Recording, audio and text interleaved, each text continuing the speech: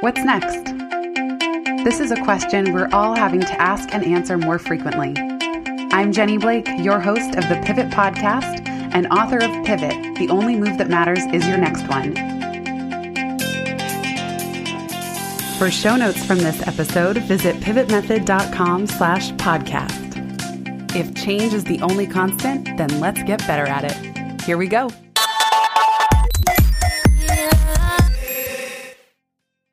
Before we jump into today's show, I have some exciting news and an opportunity to become a founding member of the Pivot Podcast community on Patreon. As the Pivot Podcast rounds the corner into its 4th year and over 70 episodes across 3 publishing seasons, I am honored to say that the show has grown into one of iTunes' top podcasts in the careers category.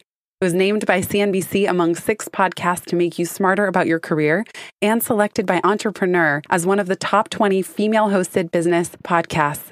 Thank you. Thank you all so much for being here and helping me take it to that level. Producing the show does require a significant amount of work. It's a labor of love, no doubt, and now I'm taking it to the next level once again. To keep the podcast going, growing, and with as high quality production and editing as possible, I would love to extend this invitation to you, my amazing listeners. Will you help support the show in 2018 by becoming a founding member of the Pivot Podcast community on Patreon? Patreon is this really cool service that's like an ongoing Kickstarter for creatives. It allows you, the listener, to designate a monthly contribution of your choosing, starting at the equivalent of donating a cup of tea to me each month. I've cooked up a whole batch of goodies at each supporter level that I think you'll love and benefit from. Everything from submitting specific questions for guests to twice monthly Q&A calls with me in a private community for side hustlers and solopreneurs, all the way to private one-on-one coaching and even an in-person VIP strategy day with me in New York City. This show would not exist without you being here to listen. Huge thanks from the bottom of my heart for all of your support thus far in the journey and for any you're able to provide moving forward. I can't wait to pivot the podcast once again and keep bringing you exactly what you love to listen to. To learn more and make an ongoing contribution, visit patreon.com/pivot. Now on to today's show.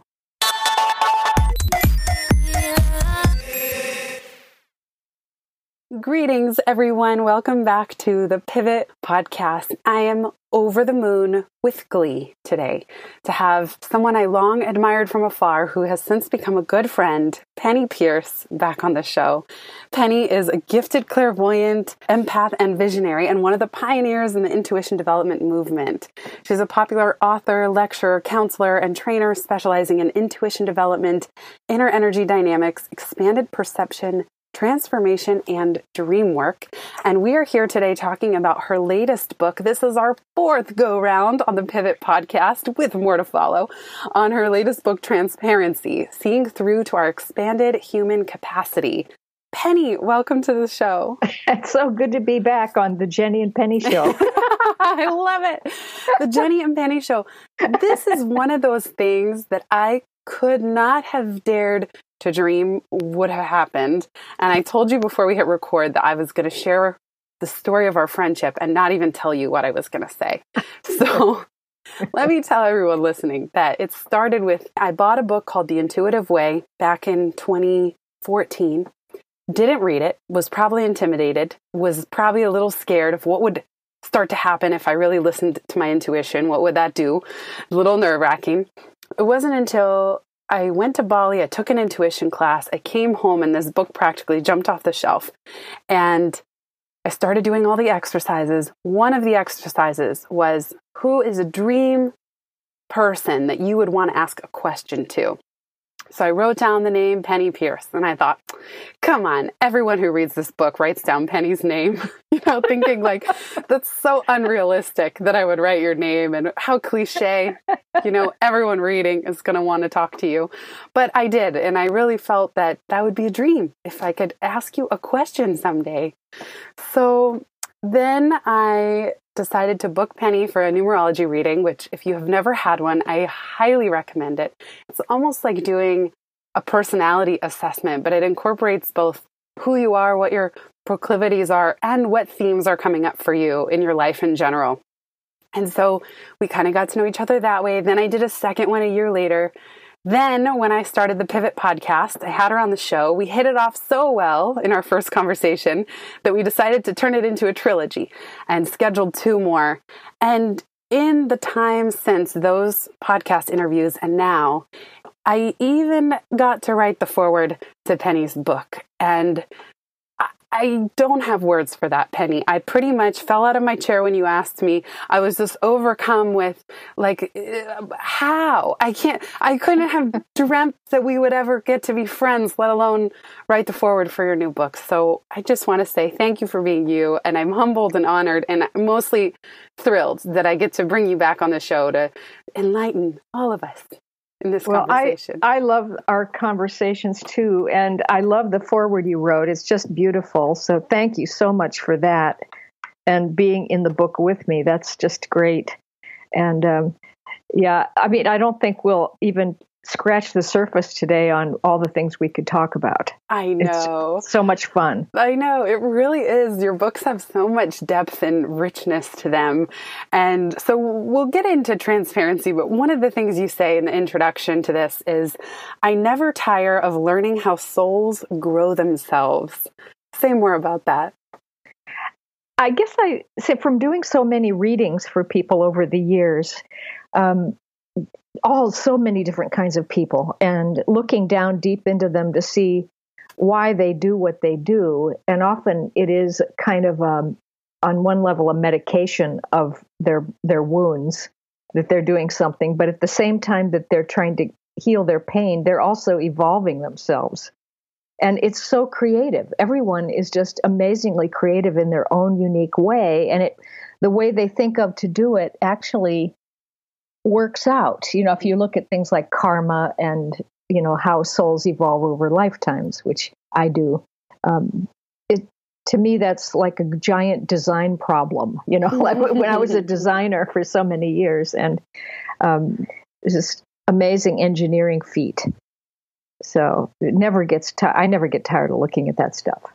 It really is that there's so much, we're all so dynamic as beings. And then not to mention in our soul families that we're all traveling with together, and how dynamic the world itself is. It really is something that's so complex, and yet there is somehow an ordered chaos to it when you step back.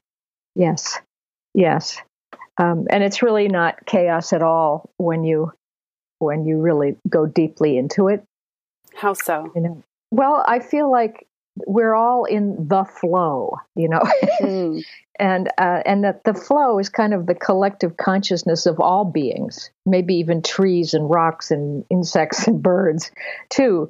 But that collective consciousness helps everyone do the next just right thing, so that it's evolving us as we go along. And the ideas that come to me are coming from everyone and me. And then what I give out to the world is the next stuff that other people need in their next moment. And it's like this perfect fit of offerings and needs that fits together so well. And it just keeps on going like that. It's just, whenever I contemplate this stuff, I go into a really true amazement, like my mouth falls open and go, wow, That's the only way I can explain that you and I are here right now, is that same amazement, that it somehow is in the flow for us to get to know each other, and for our books to harmonize. And you and I were even working on our books at similar times. I love what you said about you almost being a conduit, feeling into what the collective consciousness needs. And you say that this book really had its way with you. And I found it very interesting as your friend to watch your process, which is that I'm not sure you even knew exactly what you wanted to say on this subject until you were in it. And I would love to hear more about how you know when it's time to start on a book or a message, but then while simultaneously co-creating it or downloading it or understanding it as you go. I'm not aware consciously in advance too much. Like when I wrote Frequency, which was some years back, I had titled it something else. I thought I was writing a book about empathy. And the publisher said, that's a little too advanced for most people right now. At this time, could you go back to the drawing board and rework it? And I came up with this new pattern, and I was writing words on a pad. What should I call this? And my hand just wrote frequency. And I thought, I wonder if I could use that word, And so I put it out there. It felt right. And it was so timely. It just hit at the right moment. And then the next one, Leap of Perception, was the next stage. But I didn't know I was going to do that one. And then I noticed that transparency has been a phrase I've had a little section about it in all of my previous books. And I had forgotten. It just went in one part of my brain and out the other. And then it started to just be present all the time. The idea, the word, the knowledge about what it might be. And I thought it would be a nice short little book. And turns out that it had a different idea of what it wanted to be. And it's quite comprehensive, actually. It turned out to be longer than I think the publisher even wanted it to be. But there's no repetition in it. Yeah. So it teaches me, I think, as I go along. You just have to stay open, and these ideas or explanations start to come in. And isn't it interesting how it's as if our soul leaves us clues? Like there were clues in your previous books and your body of work to transparency, but you hadn't yet pulled it out as its own thing. Well, and the timing wasn't right.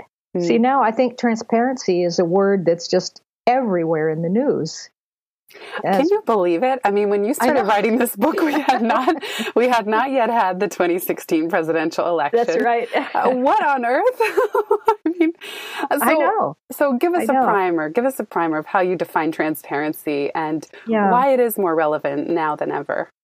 Well, as I started writing it, I thought, well, what do most people think of transparency as? And really, it's about freedom of information, free access to information, honesty in the way we communicate, and being able to see through things so that there's no hidden variables. And it came to me that this was because we're really right at the end of the information age.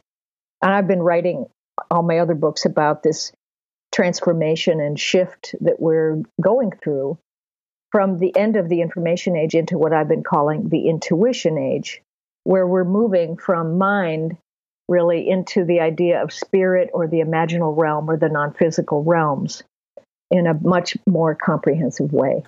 And so it makes sense to me that transparency would be understood in a kind of linear way because we're still thinking in a, cause and effect methodology, past, present, future, beginning, middle, end, and so transparency is a horizontal thing in the information age. It's in the physical world, really. All right. So that's the thing we understand. But what I was getting was that there's vertical transparency as well, where as we become more clear and more intuitive and more open, we start to actually realize that the soul or the spiritual self, however you want to call that, is actually in the body. It's actually in the personality. It's making us up second by second. And it's not out in heaven somewhere separated from us. It's in the very fabric of every particle and cell and the space between cells. And so that also spirit, or, the energetic realm of the unified field, is all through matter. It's not separate from matter. It's integrated. What's the problem is that our mind wanders into this linear construct, which is the future and the past, and leaves the present moment. And when that happens, you can't access the soul in the body, which is in the now, or spirit in matter, which is in the now. And you can't feel it and know it as a real felt sense. But what's happening now is we're coming into the present moment. We're coming into our bodies. And we're starting to have this revelation that, that we are the soul. Now that's what I call vertical transparency, because when we merge and we realize we are the soul, an interesting thing happens, which is that the soul has no concept of fear. It doesn't need secrets. It doesn't need to lie. It doesn't need hiding. It doesn't need masks. It's just playful and creative, and it doesn't have any shoulds. And so the more you become the soul and feel that spiritual reality, the less clutter you need to protect yourself. That's vertical transparency. I love how you describe that when we remove that clutter, what's left is the transparent diamond-like self, and that it is a contagious light. Such beautiful descriptions that when we're opaque, there's a density, a thick, clouded, opaque state, as you describe it. Yeah. And I think all of us listening can remember a time where we felt dense, heavy, clouded, unclear, and not just solid. Unclear and in the moment, but like unclear and weighed down and fearful. Like you're describing it just now, solid. And like wet blankets laid on top of, that kind of energy. And that's why I've kind of broken the book up into talking about the opaque reality and what causes it, and then the transparent reality and how they're different. And, so the opaque reality is really caused by fear, nothing short of fear. And all the mechanisms that we have evolved to sort of protect ourselves from feeling terribly vulnerable, like we might possibly, be nothing or be annihilated or be abandoned or whatever our greatest fears are. So as we get rid of those fears and all of that, those belief systems about fear, like you said, it's what's left is just the simple us, which is basically clear light and wisdom and a sort of an integrated compassion. And compassion becomes the evolutionary force at that point.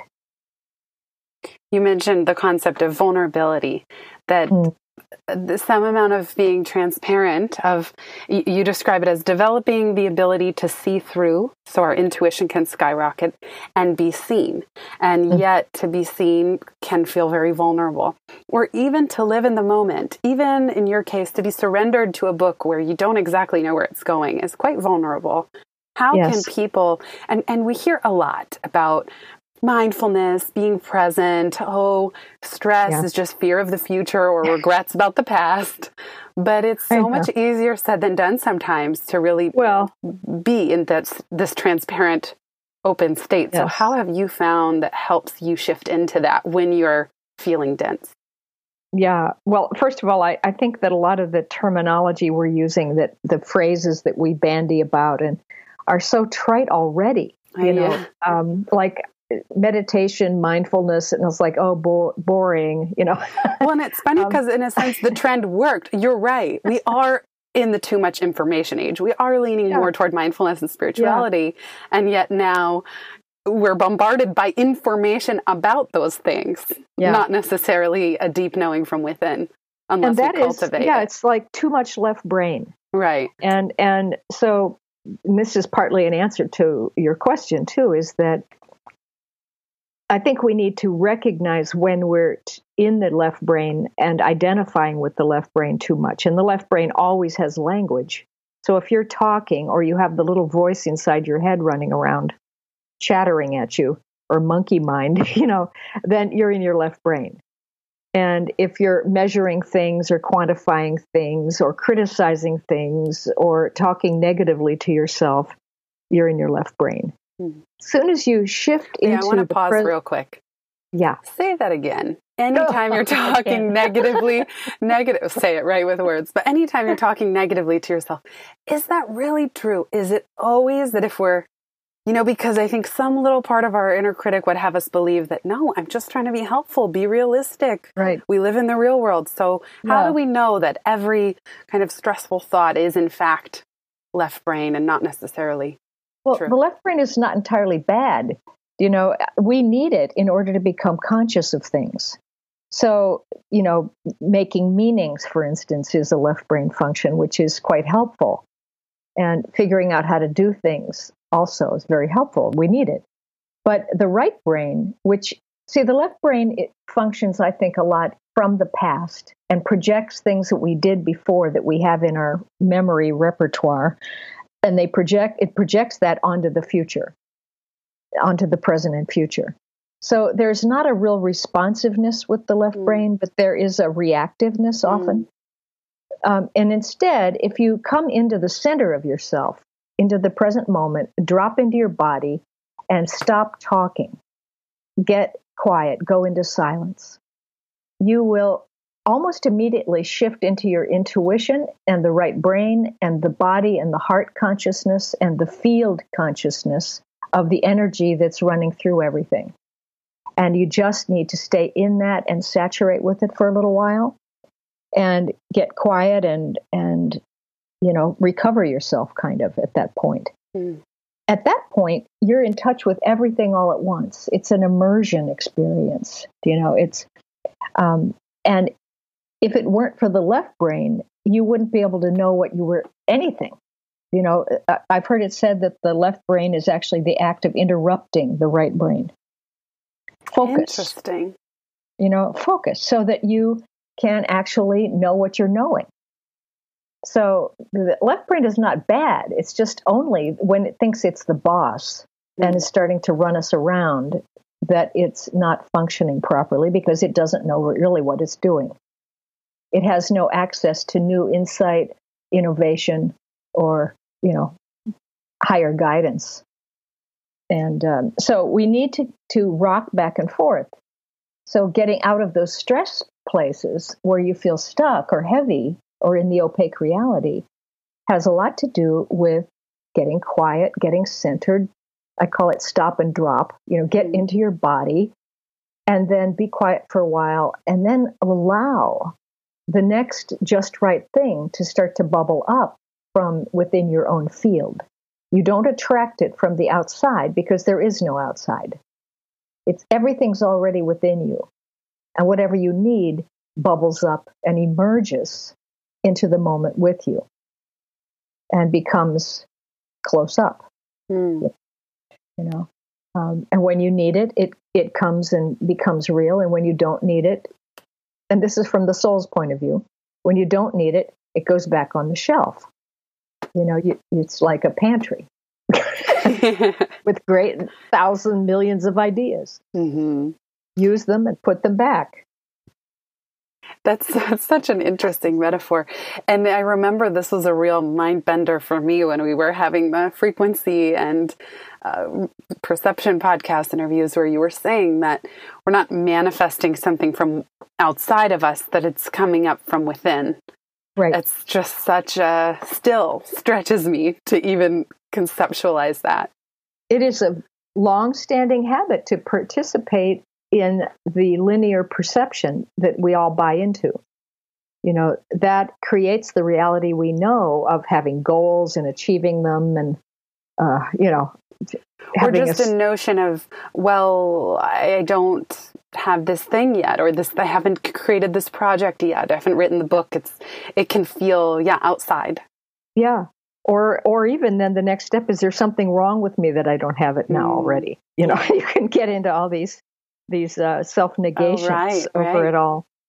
But when you live in the spherical reality, which is the new reality, then everything's inside a huge ball and you're in the center of the ball and the ball changes shape.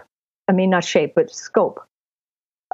It expands and contracts, and that's really your present moment. It's your amount of the unified field that you're paying attention to in each moment. And it can be a little tiny, really physical, dense one, like, fixing something that's broken in your house. Or it can be a really huge visionary one, like meditating or, getting a vision for your life dream. Yeah. Or dreaming at night. We go out at night into these big balls of reality. Yeah. I love how you describe to stop and drop and drop into your body. Have you, or can you think of a recent example where you were in that more right brain, connected, unified state, and maybe your soul took something off the shelf. And when you kind of came out of it, you thought, what on earth? Like where it just seemed either, I don't know, where it just surprised you or you weren't yet sure what to do with it. Because I think that can happen a lot too when we really tune in. You mean like getting some kind of an insight that's not ready to be used? Or where you just thought, oh, well, that's counterintuitive. Like, that's not what my left brain was having me believe. Mm-hmm. I think I've kind of honed my intuitive sense. Like, for instance, there are a lot of books I still want to write. And when I bring them up to look at them, like pick them up and put them in front of myself and look at it, I go, oh, not right now. Like, okay, that'll probably be next year, or that'll probably be in 2 years, or that one will come after this one, or I'll have a sense of sequencing, or I'll have a sense that something's missing. It's not time yet because some insight is missing, or some person is missing, or maybe I had to write another book before that book could make sense, or you know what I mean? It's like there's just that sense of timing. And the way things want to seem to materialize. Maybe that's an intuitive sense all on its own, to read the materialization process. And I think so. Yeah, sometimes I'll get a not yet. Like I'll know something is, yes, it's a soul goal. It's something that I think would be joyful to pursue. And still the message might be not yet or wait. And it's like, okay, I don't know why. I don't know what that waiting, it's fine. It's not a problem, but it's like protecting me or showing me something, or there's a reason, but that in itself is an action of some kind. Yeah. Now that is a right brain accessing kind of thing where you're getting information directly about timing, appropriateness, or whatever. But then what happens often is it gets shifted over to the left brain, and that's where we make it personal and say, well, there must be something wrong with this idea then. Right. Maybe I shouldn't do it. And you negate yourself again. And then that's the left brain's territory because it really doesn't like change. The right brain and the soul, they're totally in the moment and in the flow. They're just whatever needs to happen, just shapeshift right into it. Have fun, enjoy the surprise, move on, and don't hold yourself into too much definition. I think the more we become transparent, the less defined we are in terms of ego, and you can play with your definitions certainly, but you don't take them seriously. Well, I was going to say that's a very interesting juxtaposition then between everyone should have a brand and everyone's CEO of You Inc. compared to being transparent and totally fluid. And I know I can speak from experience of 11 years of doing this, that it is interesting to change in front of a community or to try and explain it or to go with the flow and be free and yet then somehow try and bring people along on that journey. It's this interesting thing we're facing these days.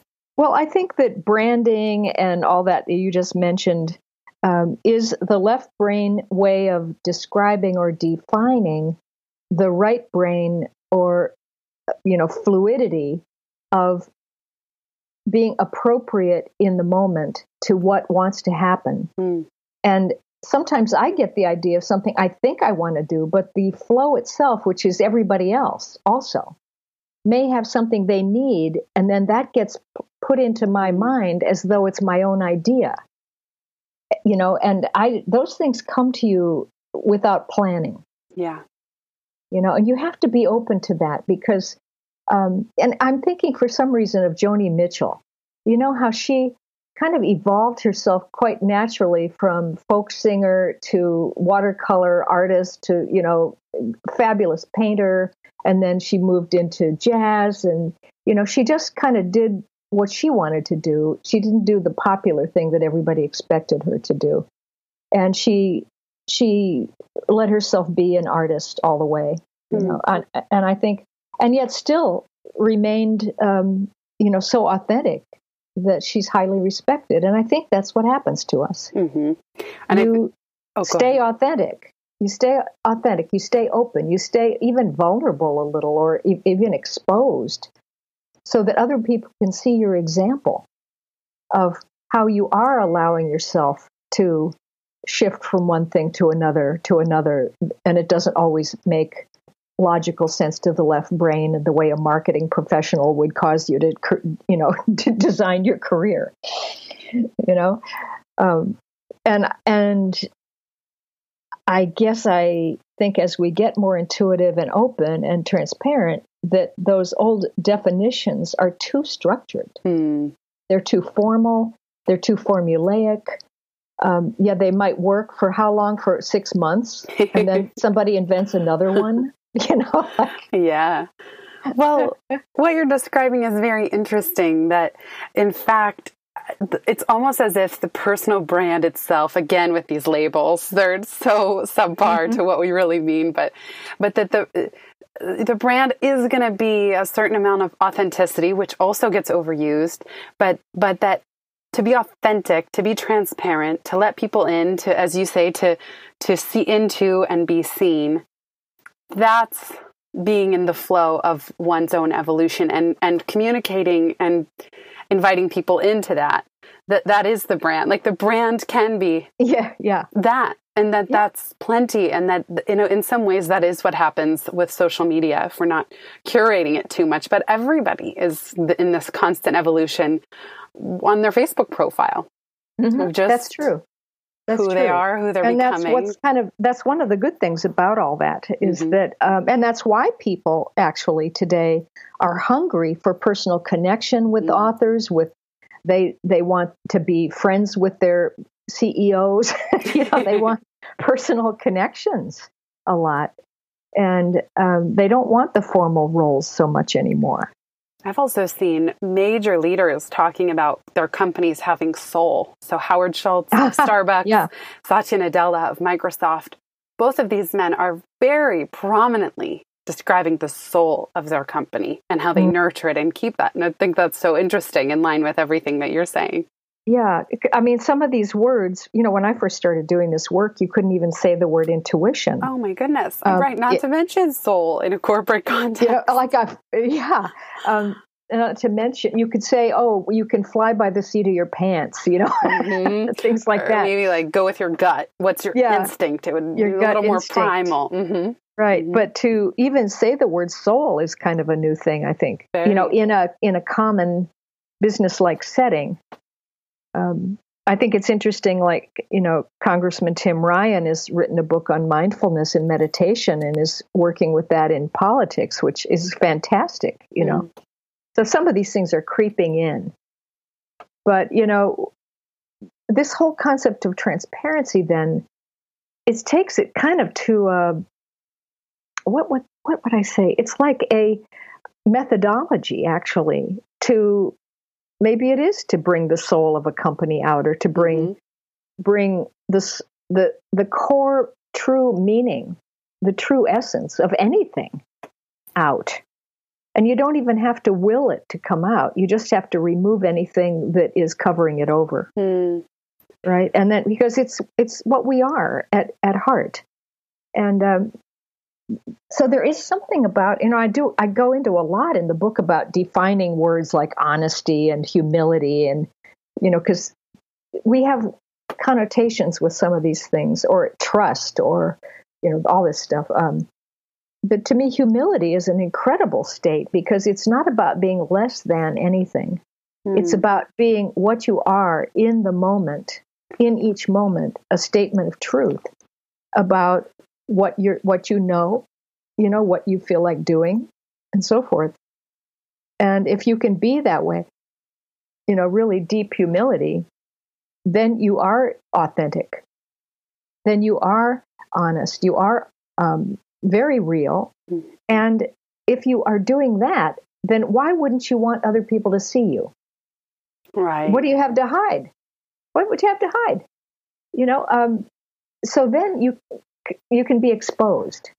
I don't know. I think you maybe read in my introduction, how when I moved from Northern California, where I had lived for 30-something years, to Florida to help my mother who was getting sick, I was like, oh my gosh, what am I doing here? I don't think I'll fit. Are there, and I realized after I started talking to several people, like, what do you do? And I'd get into these long diatribes with them telling me that I didn't believe in Jesus and, very fundamentalist and conservative thinking, but heartwarming, not open-minded, but open-hearted people.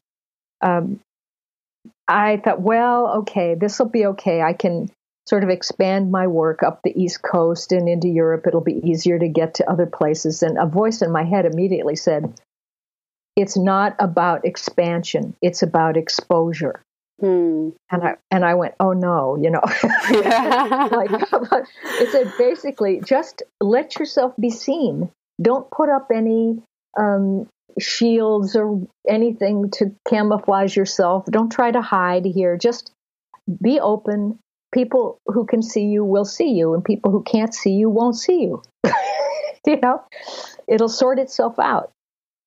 And so I have had to really focus on what exposure means, and the vulnerability that comes with that actually goes away when you're being authentic. Right, because as you said, you have nothing to hide and you're clear. There's a clarity. You're not trying, you're not faking it, and people can accept it or not. But you are in your... Yeah. I was just going to say, people are so, I want to say, telepathic or clairsentient. We feel each other's energy fields now very strongly. And if people are not in alignment with their field, or if their ideas and their pictures don't line up, or so true. If their beliefs and their words don't line up, you get this really funny, like mismatched, like, kind of feeling that, like, I don't really know if I could trust that person. Right. But if their words and their energy and, their pictures that they send telepathically all line up, then people relax around you. But if you hold even the slightest bit of distrust of them, then that's what they read in your field. And then they distrust you. Mm-hmm. So transparency actually is a thing that creates safety, which it seems like it would be the opposite. Right. And you even say that sometimes as our souls become more transparent, that even you were feeling kind of longing for other souls that were this way.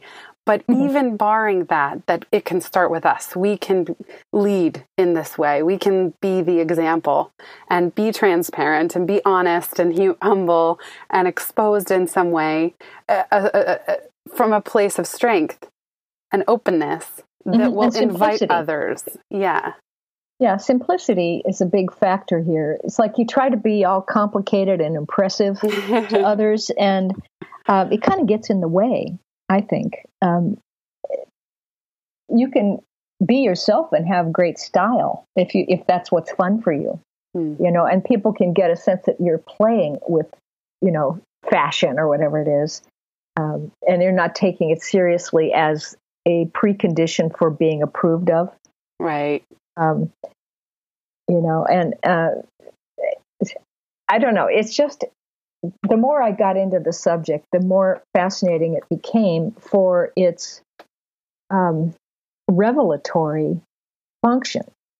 That when you let other people see you and be exposed, and let them see all of you, and even I said the spinach in your teeth, because they've had spinach in their teeth. They forgot to button their shirt all the way or whatever it was.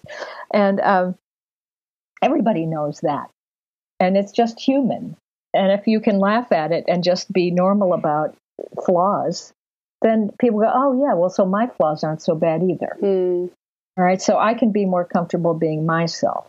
Okay, so then what happens is they can see you much more accurately. Then they see themselves much more accurately. Then you see through their stuff totally accurately.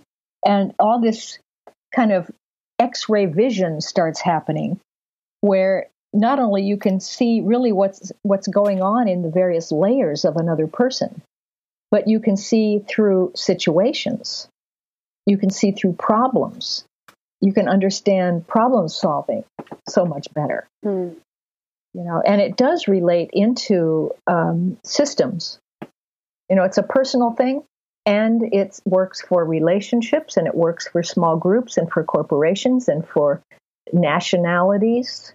You know, I think it will spread to more and more collective expressions, but we have to start it, like you were saying, ourselves. I found it really interesting how you describe, in the intro, you say, in general, you felt much less ambitious in the usual sense, but at the same time that you felt more like your true self, and that what you need comes effortlessly, therefore you worry far less. So I find that, because what you're describing, and as we were talking about companies with soul, or this process of being, I think it's so interesting that you went through this phase of feeling less ambitious, and probably your left brain asking, is there something wrong with that? And yet the solutions coming even more quickly. Like you said, you can see into problems and situations and relationships. So I'd love to hear a little more about your experience of that old familiar ambition shifting or evolving into something new. What happens, I think, is that you start to realize that the field around you and that's in you of consciousness and energy, or light, if you want to call it that, there's no end to you, that you continue out, and that energy that is the self goes through everything. And so the field around you becomes like a living being and your best friend. And so somehow, whatever you need next, the flow brings you either the idea of it, and you get it on the inside, and then you match that with an event or something in the physical world, or it comes as a physical event or opportunity or, you know, person, resource, and then you get the idea of why that happened to you, and you make a correlation between your, you know, inner mental realm and your sort of physical external realm of events and accomplishments. And so what I find is that the field materializes things for me now. Which is the coolest experience. Yeah. You know, it's like, and then I say, oh, yes, that's right. I wanted to work in Europe more. Oh, they just invited me to come over to do this thing, you know, and I'm still like a little 5-year-old, like get amazed at, like, wow, this is happening. Isn't this cool? You know, like I don't get bored with that or jaded. And I find I'm much less attached when things don't happen. I think, oh, well, I must not have been meant to go to Europe right now. Or right now. Cool. Yeah. I must not have been meant missing, to get whatever, that speaking gig. Yeah. It just wasn't going to be, something else will come up, or I needed the rest. I've learned to trust when things don't work as well. Exactly. Because they are working. Yes. That it's still working. Yeah. Quote, don't work. It's so true. Yeah. It's so true. The other thing, I wanted to read a paragraph here. So, because one of the things I noticed was that as you become more transparent, I have to get words around this. It's like things that we defined in linear perception, in the opaque reality, and we had an understanding of them, totally change as you move into the transparent reality, and they take on a whole new expanded meaning. And that is a really fun thing to look at. And I have a whole section in the end of the book that goes through a whole bunch of these. But part of it is that things become very ironic. And so I have this thing. I said, we're entering the time of great ironies. I wrote that down too. I loved that. I loved that. What seems restrictive is really freeing. What seems dangerous is really protective. What seems safe is really detrimental. What seems problematic is really the answer. What seems easily spiritual is really numbing. What seems sacrificial is really an increase. It is the quest for an attainment of personal and collective transparency that reveals the deeper truths, and it brings with it some welcome humor and relief. And then I also wrote at the beginning of one of the intros here that this is a book about letting go of everything and receiving everything. Yes, I loved that. It's about the irony of having no ego and an amazing personal presence, of not being intellectual and being a genius, of not needing to rescue the sufferers of the world and being a powerful force for healing. This is a book about how becoming transparent empowers the good while seeming dangerous, how it lets you be empty and spacious while being full, and free while also belonging. So this is a book about making enlightenment normal. Which is its own beautiful irony. Like, let's make enlightenment normal. It's available to you every day. Yeah. Not some far away, you have to go to an ashram in India for 3 months or 30 years. But it's here. I love that you say that and create that possibility for all of us. You know, part of it is the joy you start encountering when you go into transparency is that everything seems joyful and funny. Right, like the cosmic joke, you know, or something. Gosh, you know, you look at the terrible things happening in the world. They don't seem funny, obviously. Right. These are happening out of ignorance and pain, and they're creating more ignorance and pain. Of course, we don't think suffering is funny, but you have to take a little bit longer view, I think, when you look at these mass shootings and so forth that have been happening, the destruction from natural disasters. But it's all part of an opening and a clearing of major old concepts, major old ideas of fear that have to be made visible and conscious in order to be cleared. Yes. You know, and it's a difficult process, you know, that some people have to lose their lives over it. So. Yeah, it really is such a tumultuous time. And I remember a recent headline in the New York Times that was just like a natural disaster of every kind, just across the country, across the planet. And there is so much fear and hatred. But I mean, then it's, as you said, it's not to find we would never, ever wish that upon anyone. And at the same time, it's creating conversations. At least it's creating conversations for people to choose how they want to show up in the world. That's true. Very true. Yeah. You also say in the book, this is my turn to read a passage. You say, to experience transparency, you need to develop radical trust, which means absolutely trusting yourself as a soul, that you, the soul, guide the unfolding of your life and fuel the function of your inner perceiver, which helps you notice what you notice for good reasons. I love that idea of radical trust, not necessarily in every single person we meet, though maybe in some capacity, but that radical trust of our soul, our soul pointing us, our inner perceiver picking up just what we need to know when we need to know it. Yes.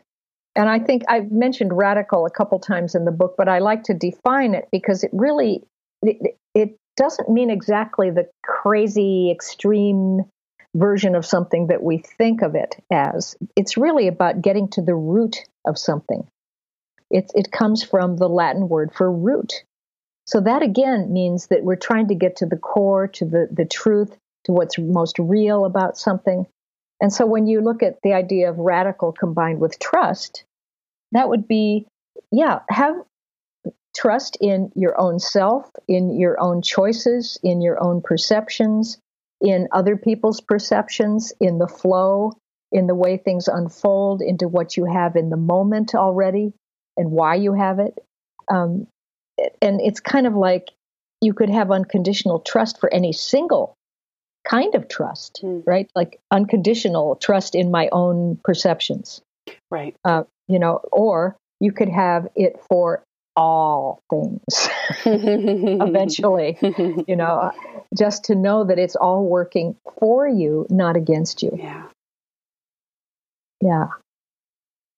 It's something that relationships, entrepreneurship, I'm sure parenting, even though I'm not yet a parent, but teaches us, which is that I a sense of trust in the unknown as well, and trust that for uncertainty or decisions that we haven't yet made, I've developed, in large part thanks to you, but a certain trust that I am provided for. There's a flow. I can tap into it. I trust myself to do that. I trust my intuition about when to act on things and when not to. And so when I'm getting fearful or anxious, that's what helps me come back to my home frequency. Mm-hmm, mm-hmm. Yeah. And even if you have a loss, or I remember I had a flat tire out in the middle of somewhere, and it was just like freaking out. And then finally the guy came with the truck, and then we had this wonderful conversation driving back to it was like, oh, this was a gift, so. How did you process, because speaking of loss, your mom also passed away while you were working on this book, and I'm sorry for that you lost her. And I mean, I know for you, she's still with you in some way, but what did that teach you about these concepts that you were working with and still are? It reinforced a lot for me, the whole idea that the worlds are not separate, that there's no line between, there's no other side. I think if I could be more transparent, and I would be able to see her and talk to her more. Right now, I do that by programming a dream or by meditating and going into kind of a little meeting room up above my head where she comes down and I go up, and then we sit in there and talk. And it's all in the imaginal realm. But that's where I think we go when we leave the body. We're in the imaginal realm. And so that's the real world then. But yeah, I think her passing right at that time shocked me open in a particular way, and made me more connected. Shocked me open. That's such a beautiful description of so often what the grief process does. That it just shocks you right open, like you can't hold the same defenses up, or just opacity, even if it's not conscious, but it just cracks you wide open. And I think, grief is in the opaque world. Oh, interesting. I think that really grief is not going to be around when we go into the transformed reality, because you won't feel loss. The people they're still there. Okay, what about after a breakup? Would there be a grieving, or would you just say, like this? I find this very interesting, especially in the personal development sphere there's this concept of spiritual bypassing. When are you jumping too quickly to, nothing, I'm not sad at all, it's all meant to be, versus what you're describing? How can you just tease that out for us a little bit? Well, if it has any willpower to it like that, then that's left brain again. Okay. Right. I think that if you get quiet, stop and drop, get in, get quiet, expand your reality ball to include many, many more higher frequencies, then you start to realize, first of all, there are all the beings in the physical world inside your ball. And then there are all the non-physical beings that have ever been, and every kind, angels and people you've known, people you didn't know, your past lives, probably, millions and billions of little points of light that are all different frequencies and realities that you can put your attention on. And if you put your attention on it, you can know about it. So there's nothing lost. And so when you break up with someone, I think you start to understand. That's even an opaque term, right? Like break up. Yes, like break. It's very brittle, linear, like a stick going. Yeah. I know. So it's more that you understand that souls have sort of agreements. They show up in each other's reality based on frequencies. When you match a frequency, souls emerge out of of each other's fields. And then there we are. Like you and I met, and we're sort of on the same vibration, and we keep hanging around, because I really love this concept from frequency. Yes. Yeah. And then there are some relationships that you wanted to, maybe, I know I had a couple where I just wanted to kind of say hi to the being and hang out for a year or two and enjoy them. And then that was done because we had the rest of our creativity to get onto. And so, we, quote, broke up, but mainly it was a feeling of moving on, and I think then we understand that the souls are quite neutral in their, I don't even know if you wouldn't call it a choice, but their natural rhythms, maybe. Mm-hmm, mm-hmm. And the flow. The comings and goings and flowings. Yeah. And yeah. And if you can be co-evolutionary with other people, they hang around. You know them for lifetimes. That's a great, I love that way of looking at it. So as we wrap up today's episode with a tear, I could talk to you all day. We're gonna just have to do a follow-up. We even talked about that at the beginning. So shoot me an email. Let me know if you would want that. But there's so much more we can cover. I would love, Penny, if you could just give us 1 or 2 transparency experiments that we could all try to put this into practice.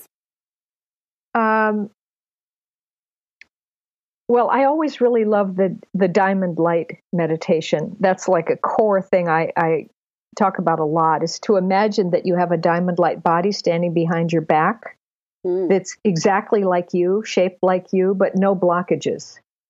He or she is just made of pure, glossy diamond light, a very high frequency, which is the soul's vibration. And then it puts its hands on your shoulders, you tune up to that frequency, and then you let that being step inside you and slide in and match up with you part for part. So you get a diamond light brain in your physical brain, and diamond light heart in your physical heart, and diamond light blood and diamond light bones, and everything has its diamond light counterpart. And you kind of scan through your body and you let this match up. And as it does, the diamond light self has all the core instructions. It knows the optimal functioning of everything and of your own life path and destiny. And you just sit there and let the light work on you. And pretty soon you realize, wait a minute, I am the diamond light self. Here I am. I'm present. And then I think if we did that a lot, we would have the look of light coming more out of our face, out of our eyes. Kind of our skin would seem like it was glowing more, or our aura would feel bright to people.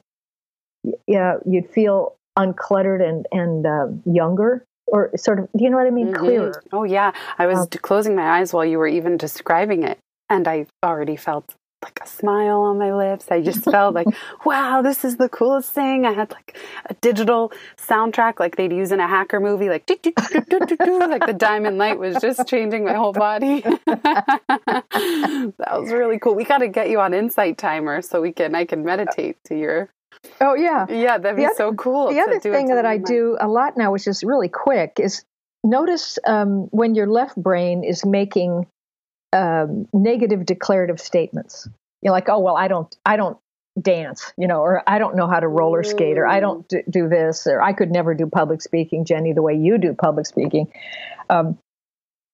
That's the left brain keeping us from change. So write some of those down, and then turn them around so that you make it into a statement that's not so positive in the Dale Carnegie type sense, but into a phrase that allows energy to flow.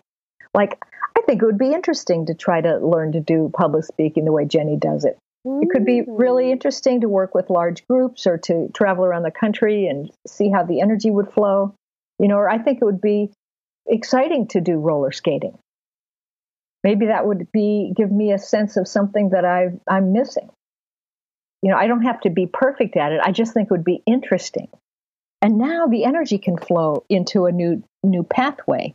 But when you say, I don't do it or I can't do it, you just cut it off.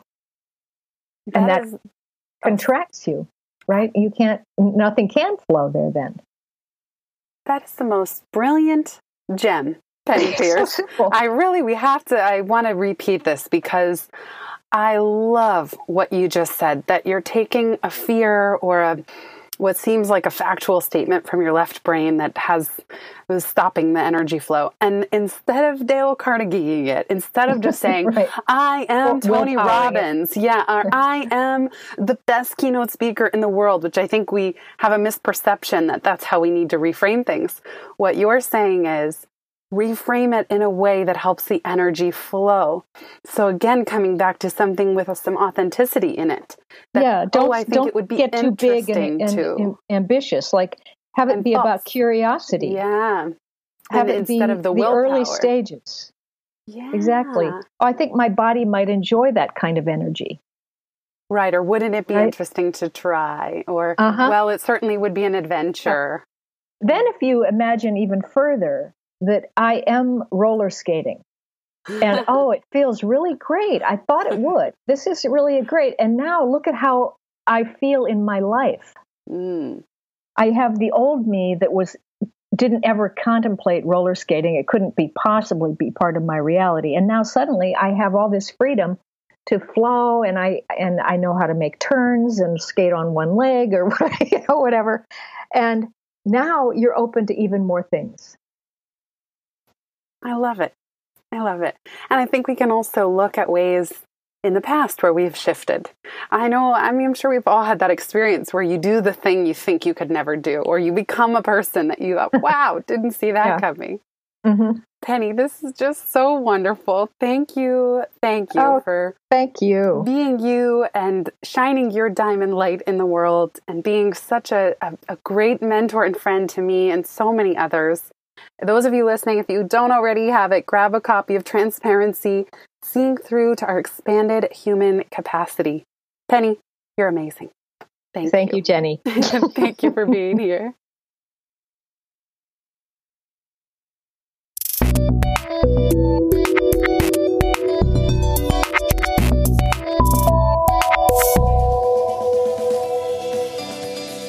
Thanks so much for listening to this episode of the Pivot Podcast. Make sure you don't miss an episode or my insider tips and templates by signing up for Pivot List, a curated twice-monthly newsletter where I share the inside scoop on what I'm reading, watching, listening to, and the latest tools I'm geeking out on. Sign up at pivotmethod.com/pivotlist. Get show notes from this episode at pivotmethod.com/podcast and connect with me on Twitter at Jenny_Blake. Remember, build first, then your courage will follow. Hasn't it always?